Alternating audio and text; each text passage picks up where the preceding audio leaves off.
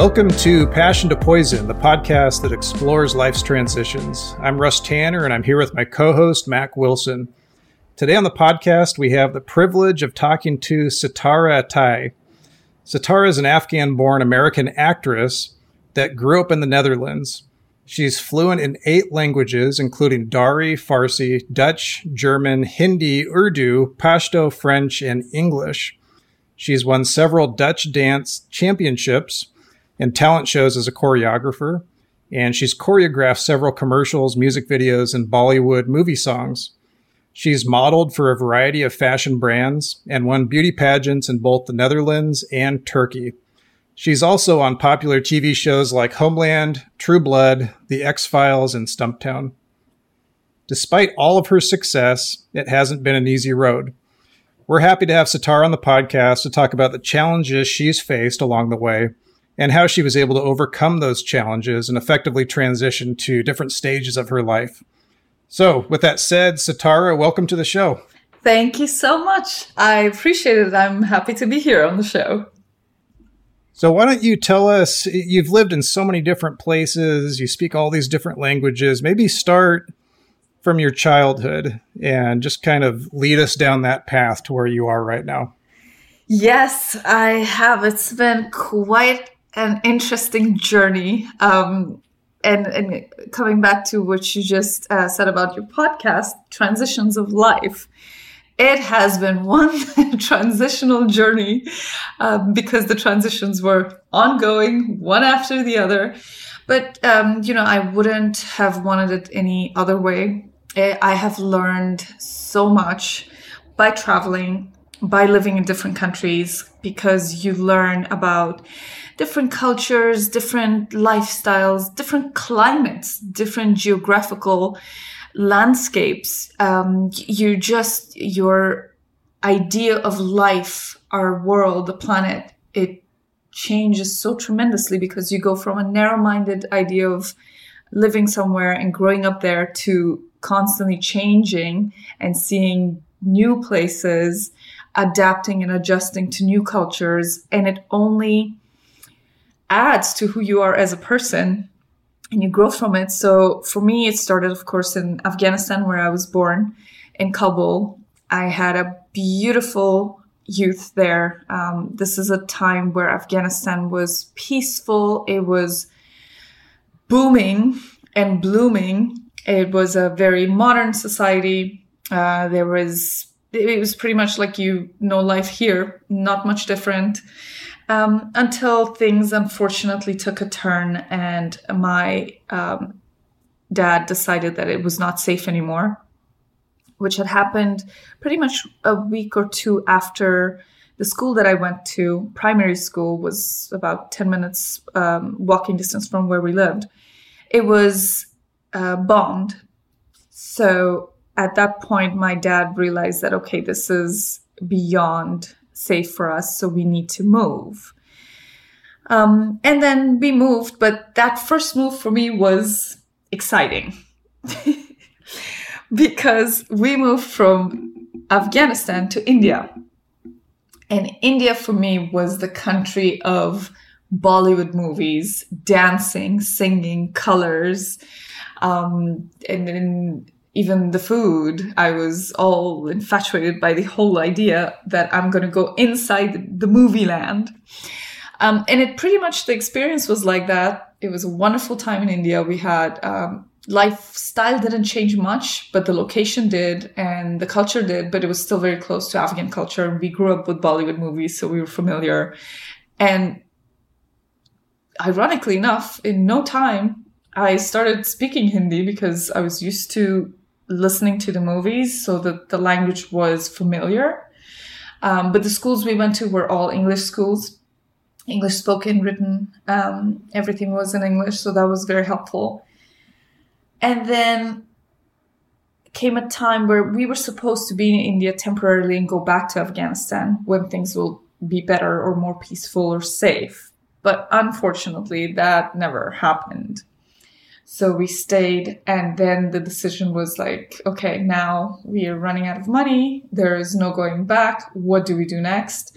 And pretty much all our friends and family who were in India they were moving out of the country into either European countries, Australia, or the United States to seek asylum or migrate there for work or a variety of reasons. And that's what my father decided as well.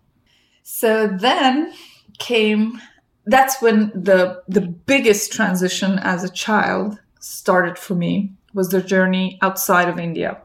Because then we went through Thailand and Nepal, 6 months of pretty much being smuggled from one country to another to finally get to the promised land, not America, but the Netherlands. I call it the lowlands out of the water, because Holland is literally out of the water. So you were smuggled? You guys had to escape then, basically? Yes. Or yes, because you're not the whole process back then, from what I remember as a kid, it wasn't the way it is now. There was immigration processes and things are different in the US, but Europe seemed to be the best idea for, a good future for your children, where education's good. There is acceptance of immigrants and refugees, depending on what the situation was. But my dad's political situation caused for it that we could not go back to Afghanistan from there, seek asylum. It was just too dangerous. He was not going to be able to survive. So the only way out was to be smuggled out. And that, my friends, is no fun ever. How did that work? What did you have to do to get out? So, I was a kid. I don't remember much of it, but from what I understand now as an adult, after having talked to my parents about, okay, what was that? What does it mean? You basically talk to the smuggler and you come to an agreement for a certain amount and certain number of people and the location you want to go to. How it happens, what they all do is completely, you're kind of like, you put a blindfold on, you are handed paperwork that you're supposed to use, and your paperwork, official, everything is taken from you. So from that point on, you almost, if you will, have a different identity that you take on. And you have to go by that, and you have to literally follow every step that the smugglers are telling you to do. And for me, all I remember as a kid was that we were supposed to be in Thailand for a week. We ended up in Thailand for 6 months. And that was 3 months of, trying to wrap their heads around what was going on. And 3 months of pretty much hell in Bangkok, Thailand. But, as a kid, you do know something's up when you see your parents who've always been just strong and going through life in control, to just being out of control, not knowing what's going to happen the next day. It was a very difficult time. It was a very difficult time. I am working on my book, which I will delve more deeper into that story, but I've not ever really touched upon what happened in Thailand. It was one difficult experience, challenging experience. Do you have siblings? Were you an only child, or were you with more family? No. Yes, we were. So I'm the eldest, and I have 2 younger brothers. One is 3 years younger, the other is 4 years younger. So that was also not easy to have. I cannot even imagine what my parents went through having 3 young kids with them.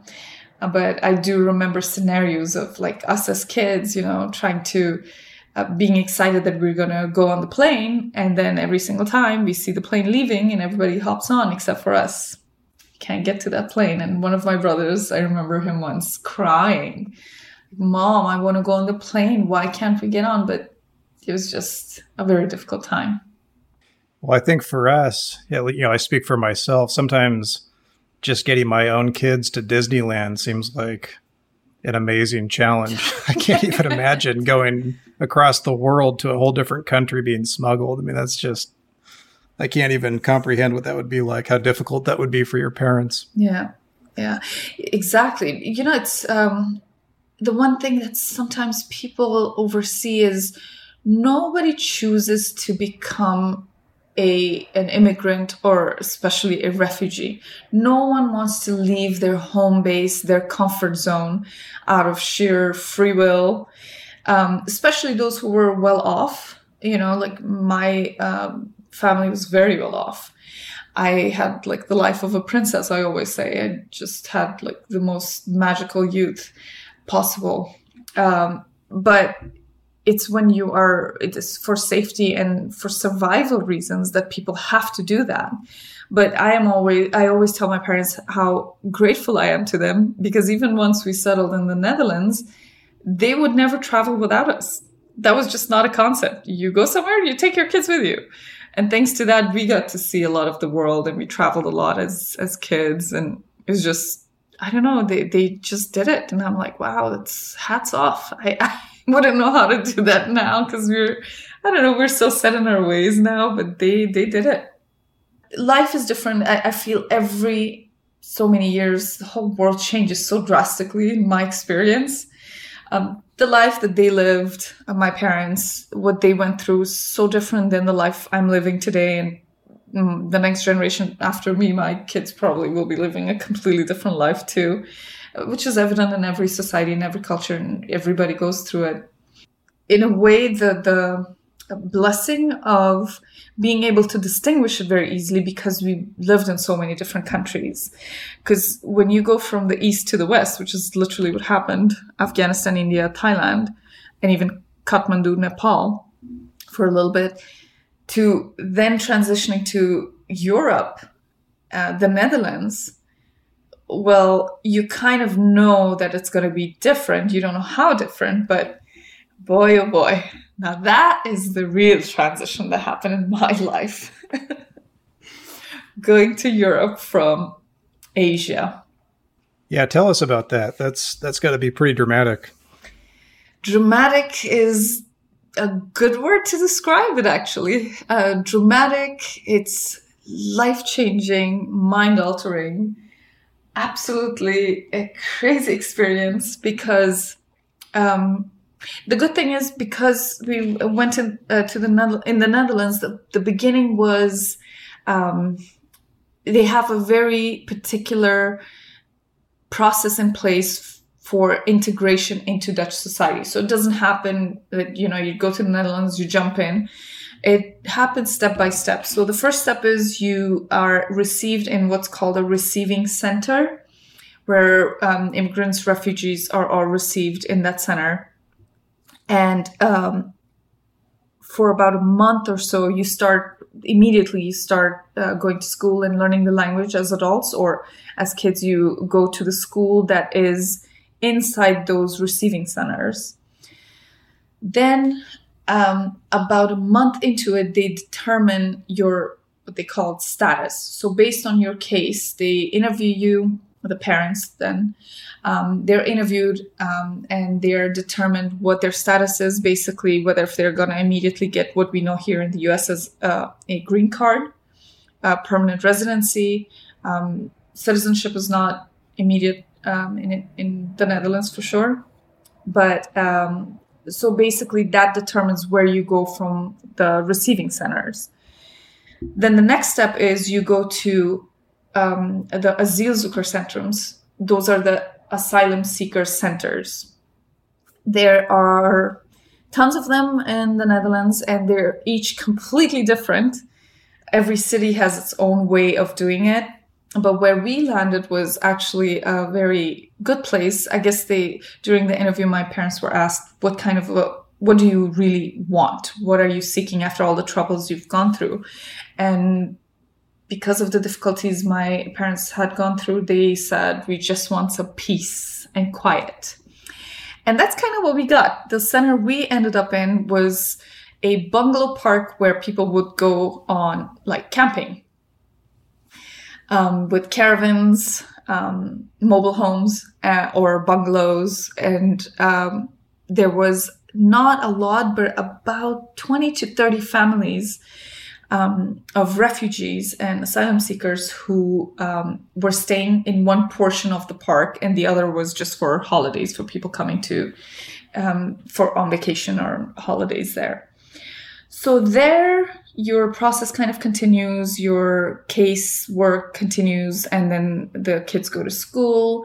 You get more than just language training. You actually have subjects. And it's so amazing how as kids, we are so absorbent to a new language. Because I remember in no time I was speaking Dutch.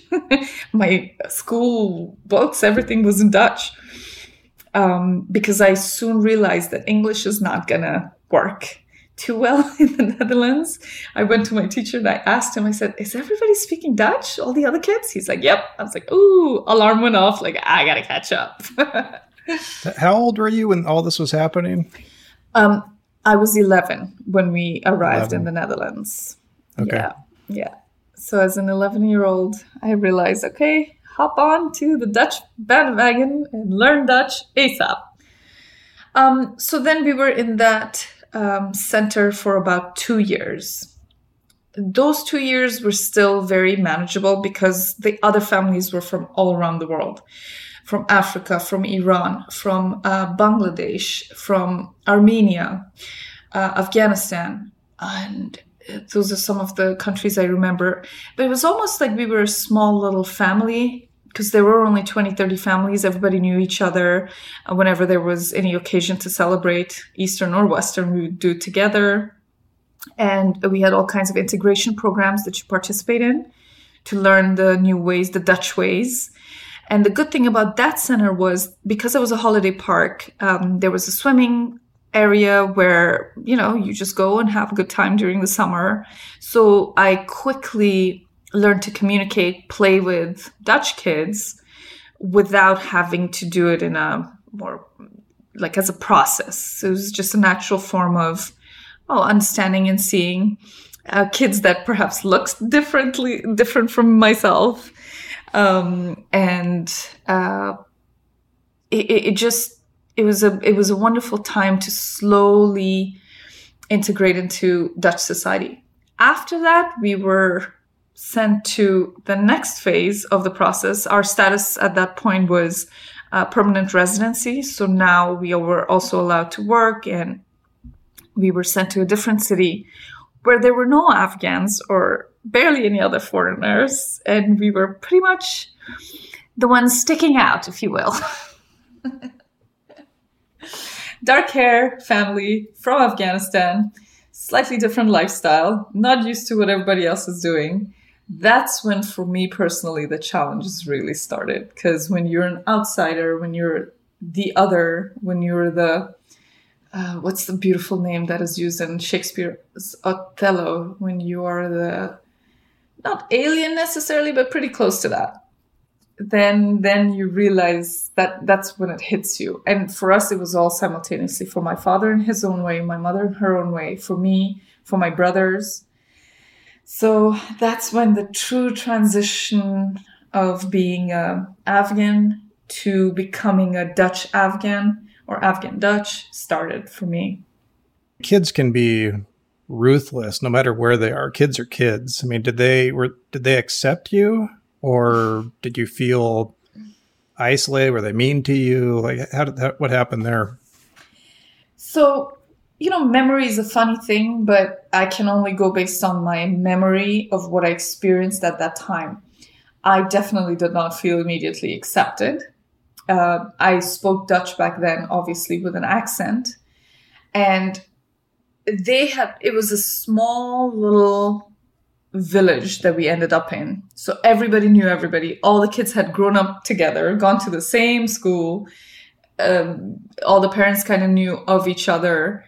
It was a very small community. So going to that particular school in that village as a newbie, as a new person, I certainly didn't feel accepted in the beginning, but it's funny how things work out, because the one thing that I always had, which helped me, was my art and English.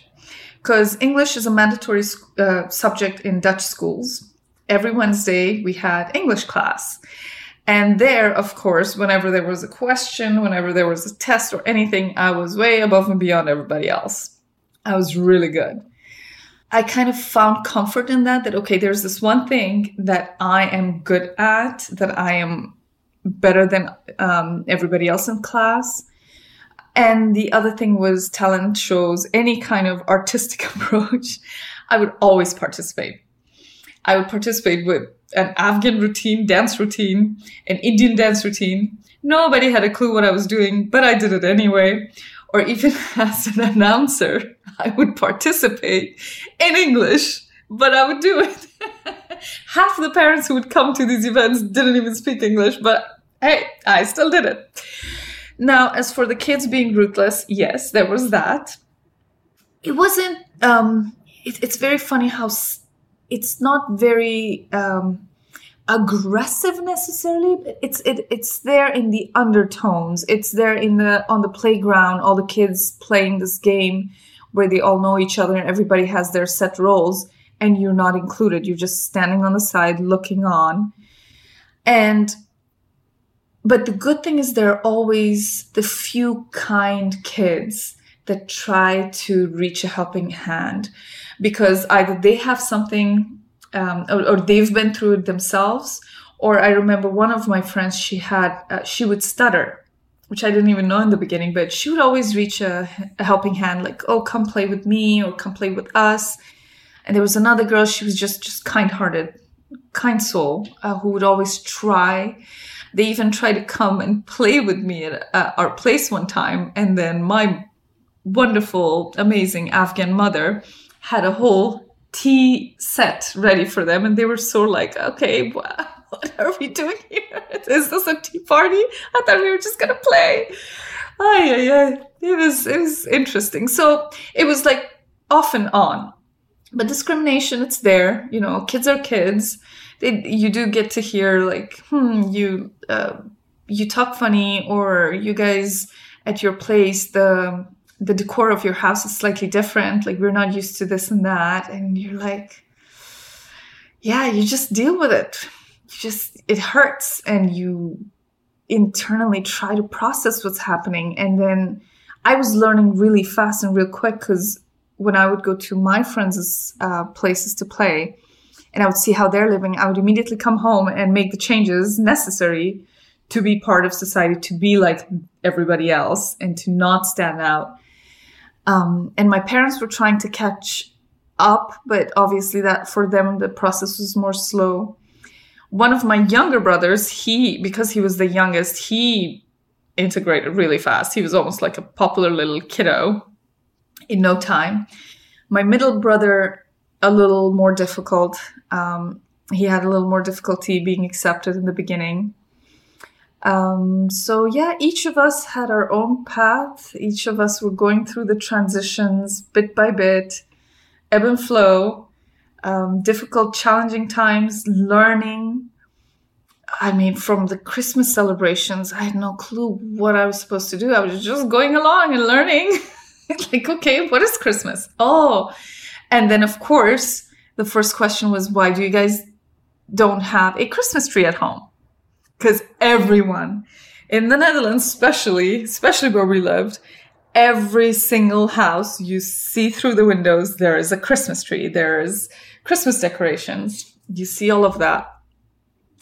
So, year number 2, we had a Christmas tree up. Because my parents, they're like, yeah, why not? We see the difficulties putting our children in. And even according to the Islamic religion, Jesus Christ is one of the prophets, not the main, but one of the prophets. So it's celebration of the prophet's birthday. Why not? There's so many things. But again, I cannot say the whole experience was terrible, because there were always I call them the helping angels.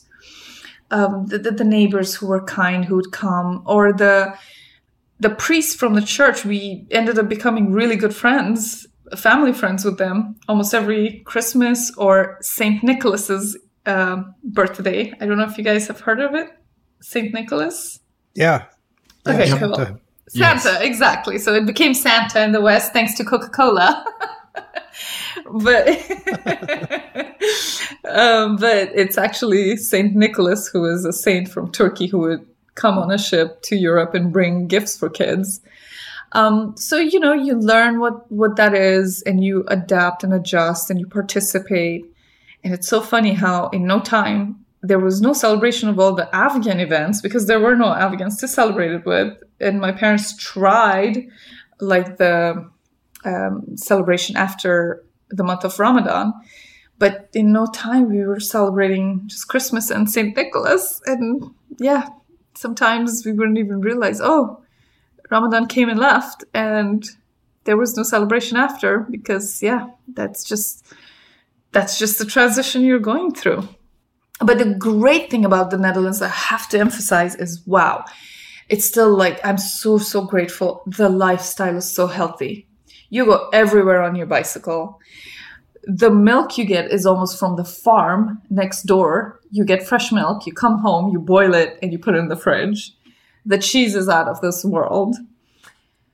It's a very, very healthy lifestyle, maybe because it's also cold. The climate is different. So, and you do have 4 seasons. As a kid, I just felt very, very healthy. You're learning all these skills like skating, ice skating, because it would get so cold and it's snowing and there's ice and, so that there were a lot of good things too.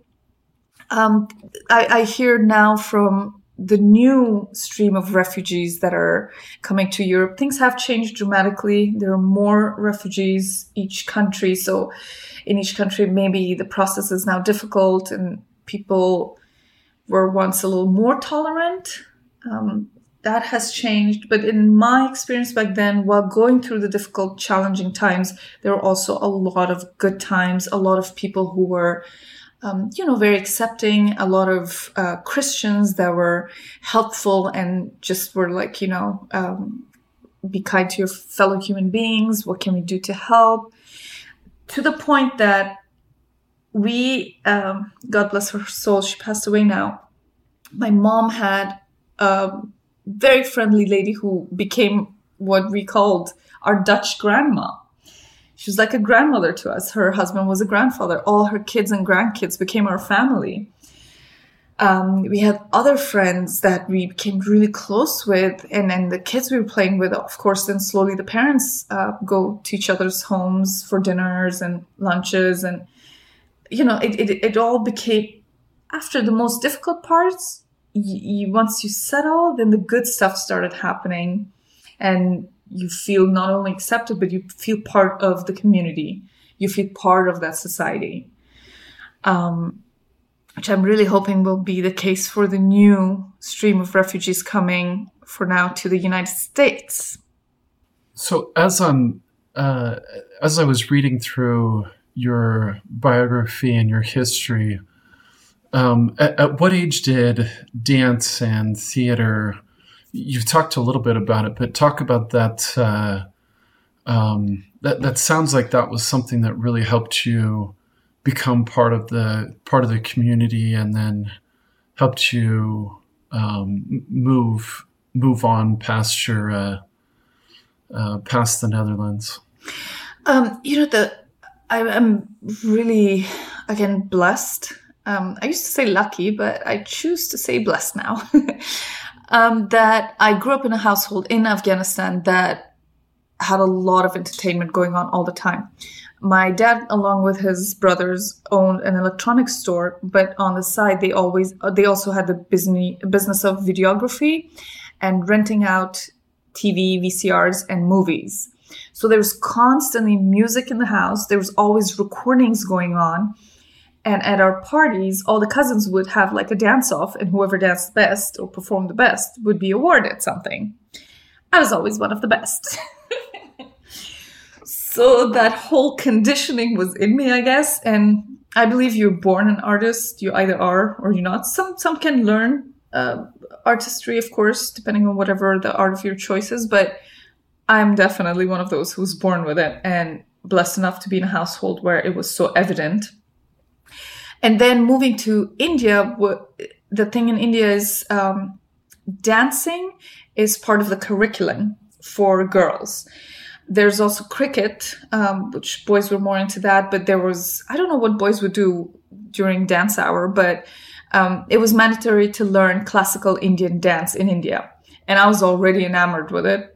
And I had the practice from home. So in no time, I was one of the front people that the teacher always had up front, because I was so good at performing during teacher-parent day.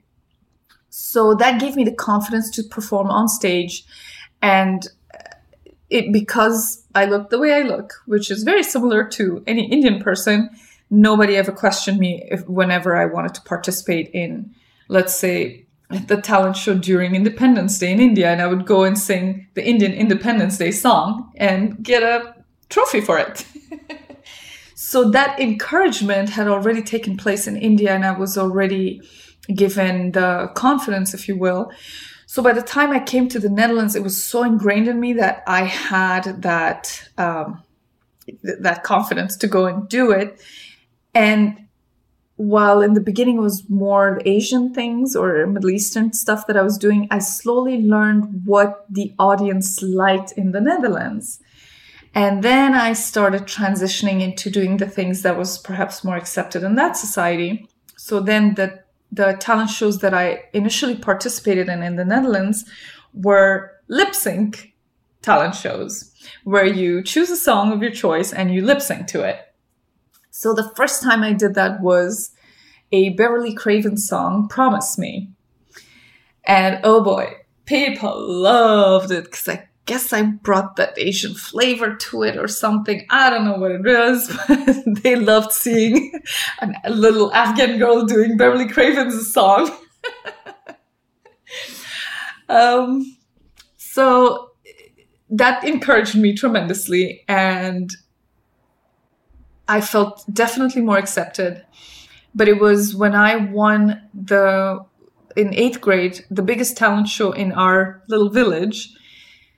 And all the other kids were just like, huh? Satara, the foreigner, the different, the outsider.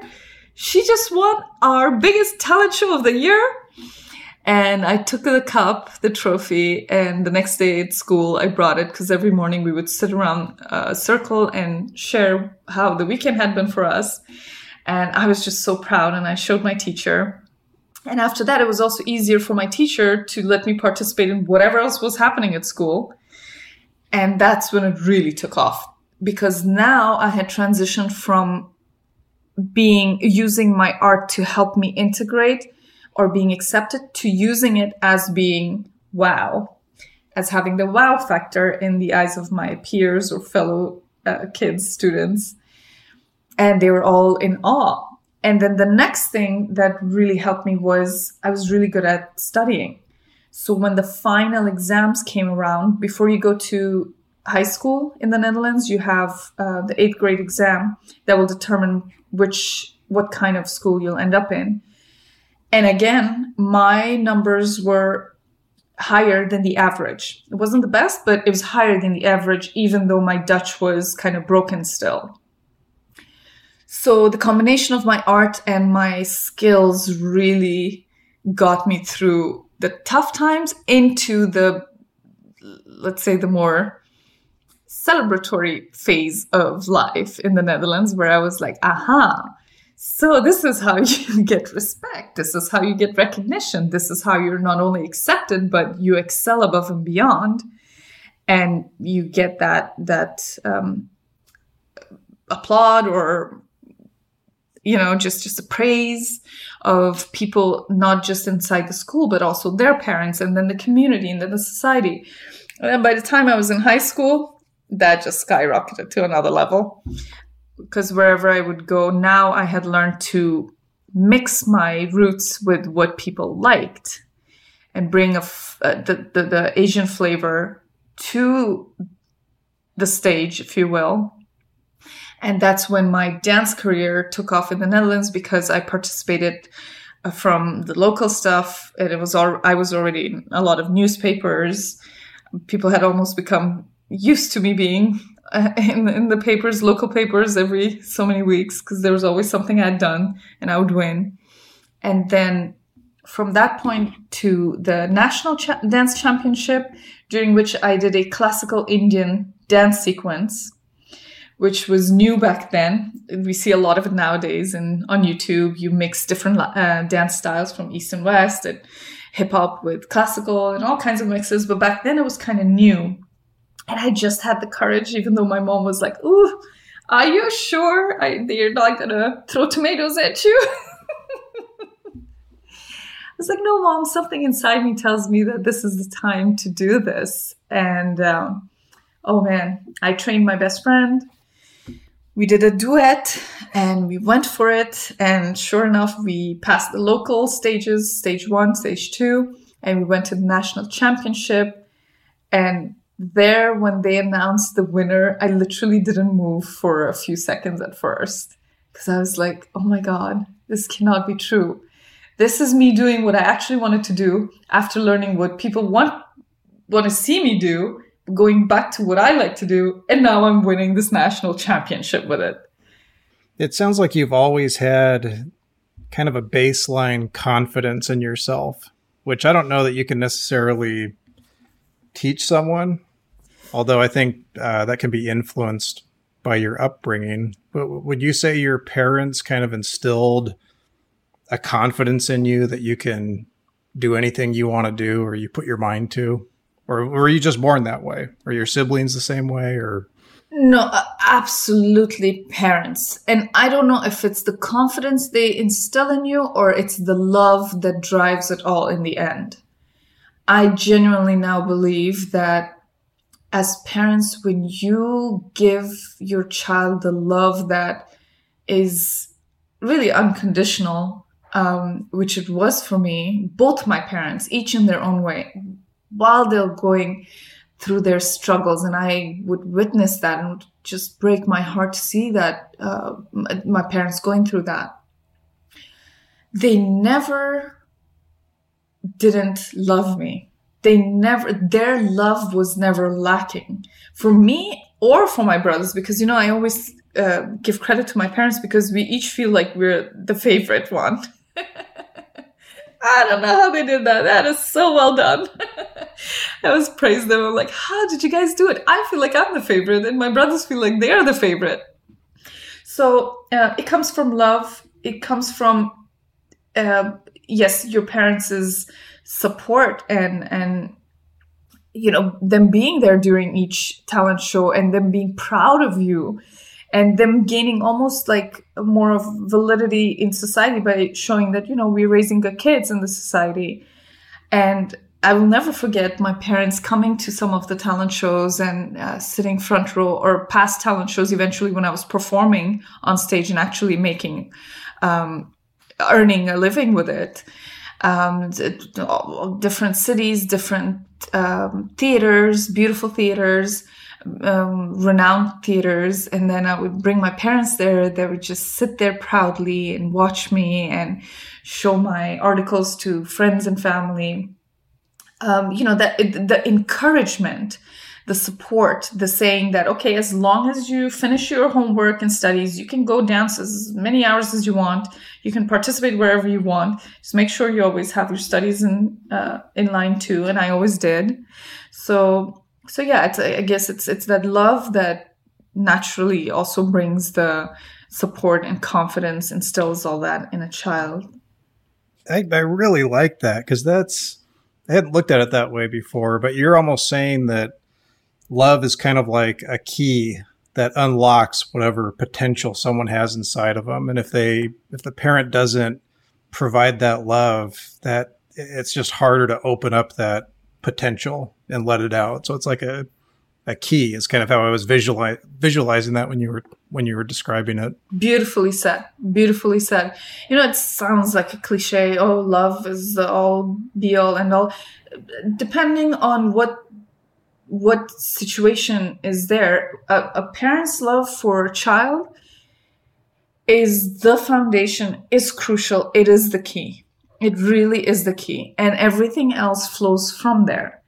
Because when you see kids of, unfortunately, households that are not, where the parents have either are divorced or are going through some challenges, and they don't have that kind of time or attention to give to the children, even in a society like the US where, there's peace at least and the economy's great and everything's fine, that just messes up everything for that child's life, for the rest of their life. Whereas in a country like Afghanistan, even if it's war-torn and there's so many difficulties, but that love of the parent is there, sometimes you see those children excel far above and beyond a child who has a very stable life here, whose parents didn't provide that. So in my personal experience, in my reality, in how I've gone through life, my parents' love has been absolutely the it factor in my being able to survive, in my being able to thrive eventually, and unlocking a child's potential 100%, 1000% even. That's beautifully said, and it's a great reminder to anyone, whether they're coaches, teaching kids, they're teachers in our schools, and definitely parents, that they remember love over everything, over anything else that they could teach. That they love have the child's best interest at heart. So that's a fantastic reminder. Yeah, I agree with you, because it's not just parents who, the teachers and coaches of any kind, they are kind of part of that. It's very beautifully said that. So in the Netherlands before, the thing is that I never thought it would be possible for me to have life as an artist and be able to pay all my bills with that. So I always had to have some other kind of a job, if you will. And for that reason, when I graduated, I became a teacher. I used to teach for just a little bit 4th and 8th graders, but eventually my full-time job became teaching high school, junior and senior students. That's awesome. Yeah, it was great, and I loved it. I still do. The teacher inside me always lives. I even did dance classes as like a side gig in the Netherlands, even in the US for a while. But then my actor career kind of did not allow me at one point anymore, because I couldn't divide my attention too much. But the thing as a teacher that I felt, because my teachers were so wonderful, because I had received so much from them, whether if it's discipline or disciplined love, because if a teacher is really focusing on you and pushing you to excel, it does come out of love. That's how I experienced it. And I had some wonderful teachers along the way. So I wanted to be that for children. The only thing that I felt lacking, though, as a teacher, was that my reach was still limited. And it was I felt through my art that I could actually have a broader reach for that message of love, for that message of like, we're all one, for that my message in life. So that's when I felt, okay, now I want to dedicate myself fully to my art and be myself through my art versus teaching. But the few months that I did teach, that was quite something, because high school students was different, and I had 7 different classes, each consisting of about 30 kids. So that was a bit of a challenging experience. While it was fun, the best part was, I don't know what it's called here, but gym hour, during which I would teach. Sometimes I would teach dancing, international world dance. And the kids were like, what is this? But they all loved it, and they were sweating away. It was good times. So you're in the Netherlands, and how do you make that transition over to the US? How does that happen? Well, you watch a whole lot of Hollywood movies and you fall for that wonderful phrase of, going for my dreams, going after my dreams, and da-da-da. No, so on a more serious note, my grandparents, and we have lots of extended family who have lived here for I don't know how long. They had left Afghanistan way before us, and they had settled in Southern California, Orange County. So we would always, during our summer vacations in Holland, we would come and visit my grandparents. The first time I came and visited was with my mom. We came and visited my grandparents in Laguna Niguel, and I fell in love with California. As a teenager, as a 17-year-old, I was like, oh my God, this place, the weather, beaches, everything about Orange County, Southern California, just really, really resonated with me. And I guess something inside me said, this is where I will be living one day. And then as I was growing up and after I went back to the Netherlands, I think looking back, I sort of made like a life plan that by the time I'm done with my studies and I'm 25-ish, I should be able to have successfully migrated yet again to the US. Because this time it was by choice. This time I wanted to live here myself. I just loved everything about it. The thing with Hollywood is it was not necessarily in the back of my mind that, okay, I'm going to the US to become an actress. But it was honestly the weather and the beauty of Southern California that really brought me here first and foremost. And it's only later that as an artist, when you live here, the opportunity to actually be in Hollywood working as a working actor in Hollywood is suddenly tremendous versus if you're living in Europe or elsewhere, which is changing now. But at that point, so even my parents, they wanted to move here as well because most of our families were here, my grandparents especially. And then we started the whole process, but fate had it that they ended up not coming and I did. And then what made it more of a thing for me to actually really go for it and even leave my parents behind, leave Holland behind. It's not easy knowing that and knowing what a process integration in a new society is. The thing that made it easy for me, perhaps, or easier, was that I found my other half here.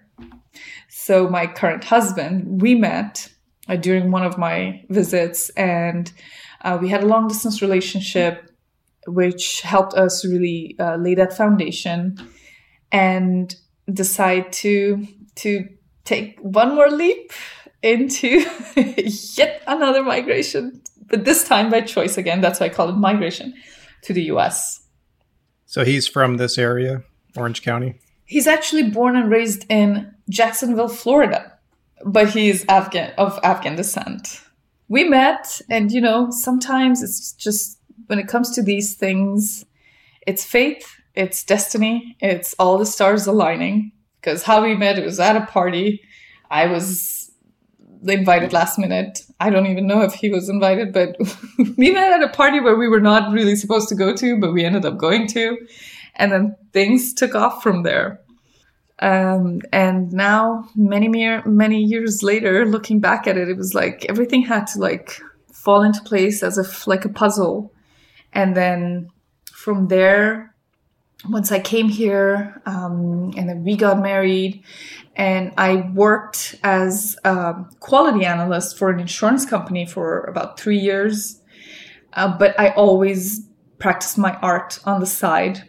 I still had that mentality of you have to have a actual job. You can't survive based on gigs as an artist, until it started changing. And before I knew it, there was just such a demand for my skills here in Hollywood, in particular my languages, that I couldn't do both. And I had to go full time.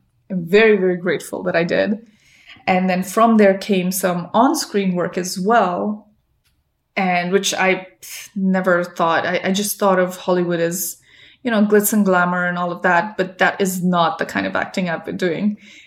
It's in fact very intense things, quite political. The role in Homeland, in Stumptown, and now in the United States of Al.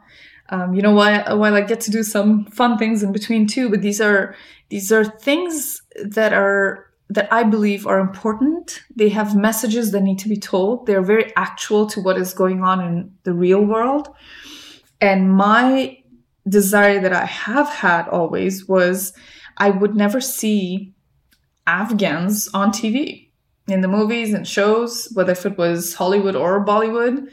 And the times that I would see one, it would be someone of whatever descent playing an Afghan, but not really an Afghan. And in particular, Afghan women not being shown. Or if we were shown, it was under a burqa, almost without an identity, without a voice. The poor women who are so used, abused, tortured. So I did not like that because that's not my experience of what Afghan women are. I grew up with very strong Afghan women around me. My mother is a champion. She championed life. She survived some very difficult times with my brothers, went through a complete transition of living life a certain way to completely living life a different way while raising kids and, came above and beyond. My dad, I believe he is a feminist at heart. He never treated me any different than my brothers. So the image of Afghan men also that is always depicted on TV through media, it's accurate, maybe based on the men that we see now, unfortunately, taking over. But it wasn't accurate based on what I experienced with my brothers and my dad and my grandfather, who are not at all like the men that are always shown as terrorists, Taliban, all those extremists. So I was like, it's just, what can I do to change that? And again, my art, my sword, my weapon, thank goodness, came in handy. Because I knew that one of the ways that you can speak to people's heart is through your art. Because you don't have a political agenda, you don't have a particular, you just want to show the humanity factor in this all. You just want to show that, well, the women under those burqas are still mothers, daughters, sisters. They're still going to raise the future of this world.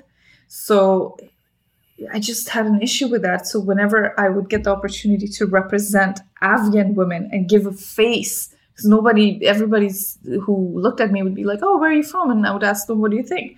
Oh, probably Indian, maybe Arab. I'm like, no, I'm Afghan. Oh, this is what an Afghan woman looks like? Yep, this is what we look like.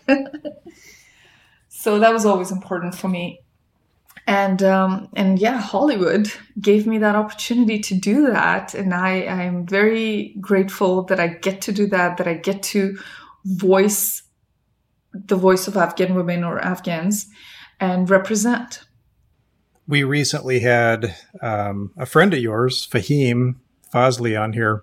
Yes. And he said something interesting. He's typecast typically as an Afghan terrorist. And he said that he actually doesn't mind that because at the end of the day, he's not a terrorist. He's a great guy. And he wants to be able to show people that this media depiction that everyone from that part of the world is a terrorist or something, he wants to break that stigma. And so he doesn't mind playing those roles because in his personal life, when people actually get to know him, they're like, oh, you are nothing like that at all. And he's not. Like, he's such a good guy. And so I feel like that's not that you're being, typecast necessarily, but I feel like that's a good goal that you have to show what Afghan women are really like. Like, it's not, because it is kind of shrouded in mystery a little bit, just because it's so far away from this part of the world. There's so much turmoil over there. We don't really get to see a different side of things in the U.S. Yeah, very true. In fact, Fahim Fazli, he is the opposite of what a terrorist would be. He's literally the opposite. Phenomenal, fantastic guy, full of life, always happy. Yep. So, which shows that he's a wonderful actor because he's very believable as a terrorist. Yeah. Well, there is the stereotyping or typecasting. As an Afghan woman, though, because of what is happening in the world right now, I am proud to I feel privileged that I can be that face occasionally. I want to represent all my sisters all around the world, but if the opportunity for me right now is to represent Afghan women who perhaps need it more than any other race, I'm more than happy to. And the other thing I want to emphasize is that it's funny how, if my neighbors now get to know me and they're like, oh, where are you originally from? And I talk to them and I tell them Afghanistan. Oh, it's almost like a form of education to educate our immediate surrounding that we are also part of this society now. And we bring whatever we've learned in our journey now here and hope that we can help society here learn from what we have gone through and help it become better. Because whether we were born in Afghanistan or whatever our ethnicity is or isn't, I am currently a law-abiding American citizen who will raise children in this country and participate, therefore, in what society is going to look like in the future here. So that's also very important that people get to see, okay, through Hollywood, this is an Afghan woman, and not all Afghan women are the way they have been portrayed so far. There are Afghan women who are very strong-willed. They're very confident. They're powerful. They're very independent women who share the responsibility of what society will look like tomorrow, wherever they are today. Well, I really appreciate the education. I feel like for the last 15 minutes, I've just been on the edge of my seat here, just learning. Russ and I have both traveled. I've lived about 3 years outside the U.S., but just hearing your story and everything that you've done, I mean, your strength of character and experience just speaks volumes. But I love hearing your mission to educate and to teach, and to raise awareness of the strength of Afghan women. That's thank you so much for sharing that. My pleasure. I'm grateful whenever I get the opportunity to do that. It's something I'm passionate about, but I also feel it's my responsibility. If nothing, then for all those who have helped me get to this point, I owe it to them. I owe it to their kindness to kind of also pass it on in the best way I can, whether it's through education, through my art, through being a teacher, a coach, whichever way I can, or even a TikToker in today's day and age. So it's a pleasure. Thank you guys for giving me the platform and opportunity to share my experience and raise awareness.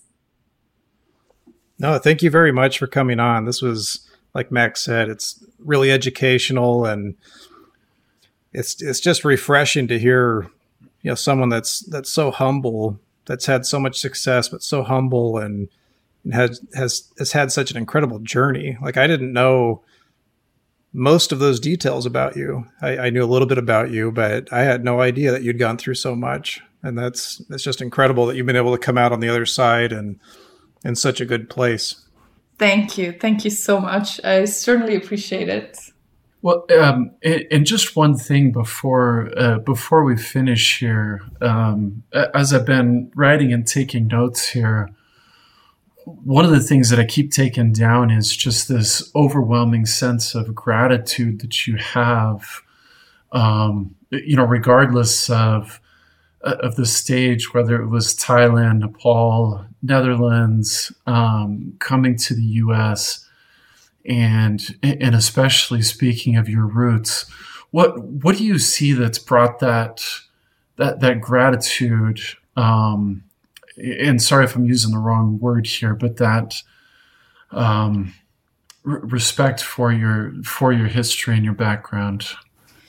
I would like to first thank you for that question, because that gives me a quick little opportunity to say that my being anchored in my knowledge of who I am on a spiritual level has been the mountain, if you will, of support that has allowed me to get through the challenges and obstacles, and not only get through it, but understand that life is full of lessons. No one can avoid it, and we all have to go through our ups and downs. But that thing that keeps me grounded and grateful, and that helps me see the big picture, especially in the tough times, is going back to my core belief of what am I actually on a soul level? What is my understanding of the Creator, the universe, God? Doesn't matter what you call your Creator, Allah, Buddha, Krishna, but it comes down to my spiritual core. That is the one thing that really, in the end, is at the base of it all. If I go beyond my parents, if I go beyond all the love of all my loved ones and everything else, it's my relationship with my Creator. It's the most intimate relationship a human being can have. And it's strengthening that and going inside first to be able to do what I have been able to do on the outside. It's inside out, not outside in.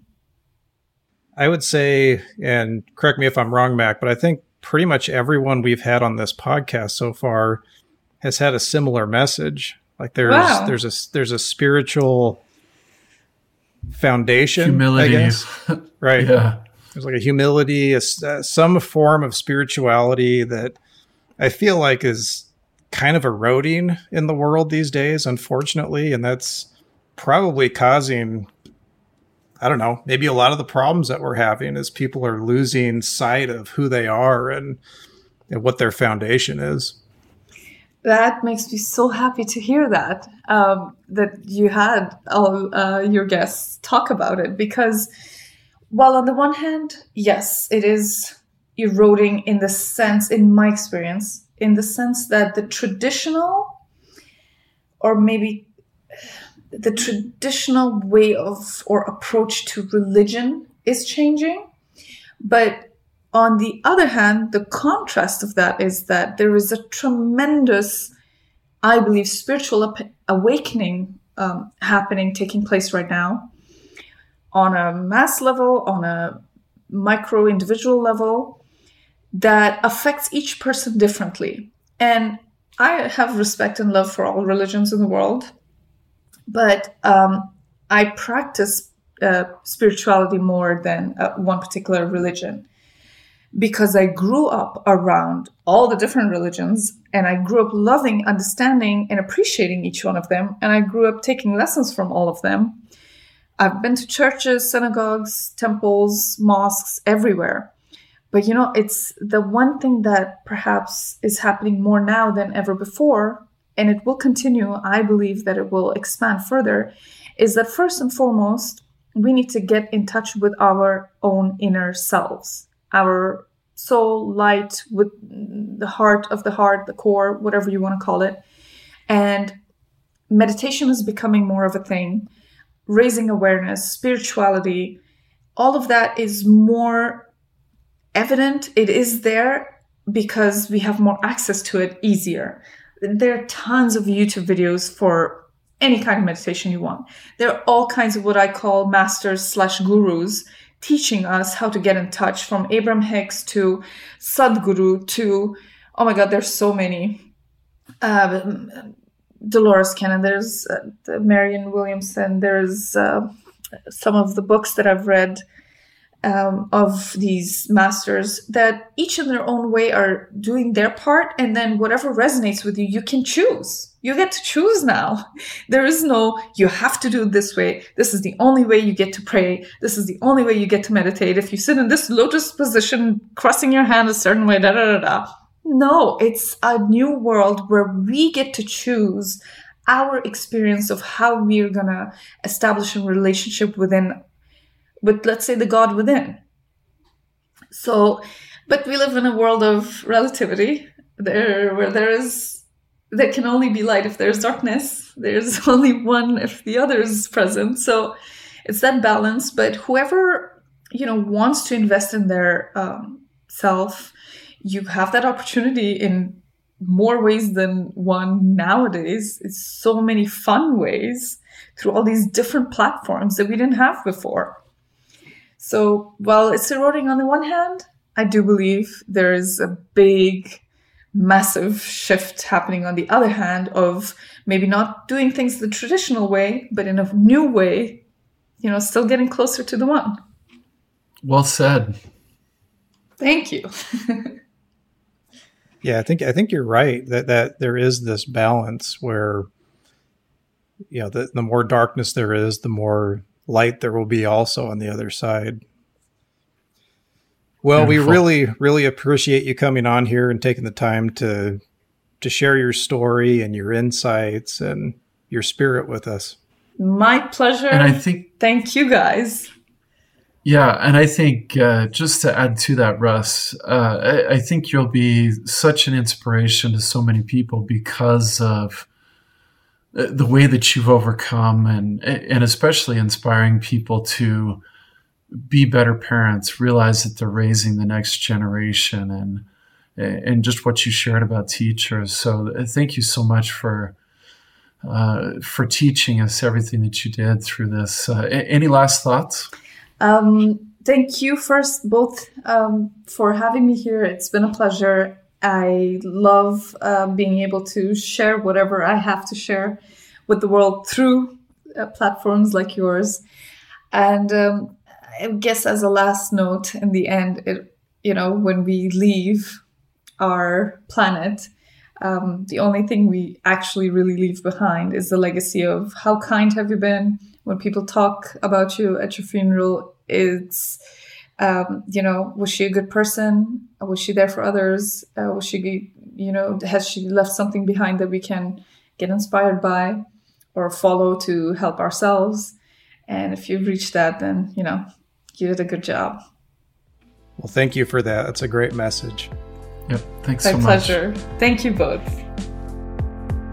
Thanks for listening to this episode of Passion to Poison. Don't forget to subscribe. And if you want to help spread the word, please give us a 5-star review. Also tell your friends to subscribe as well.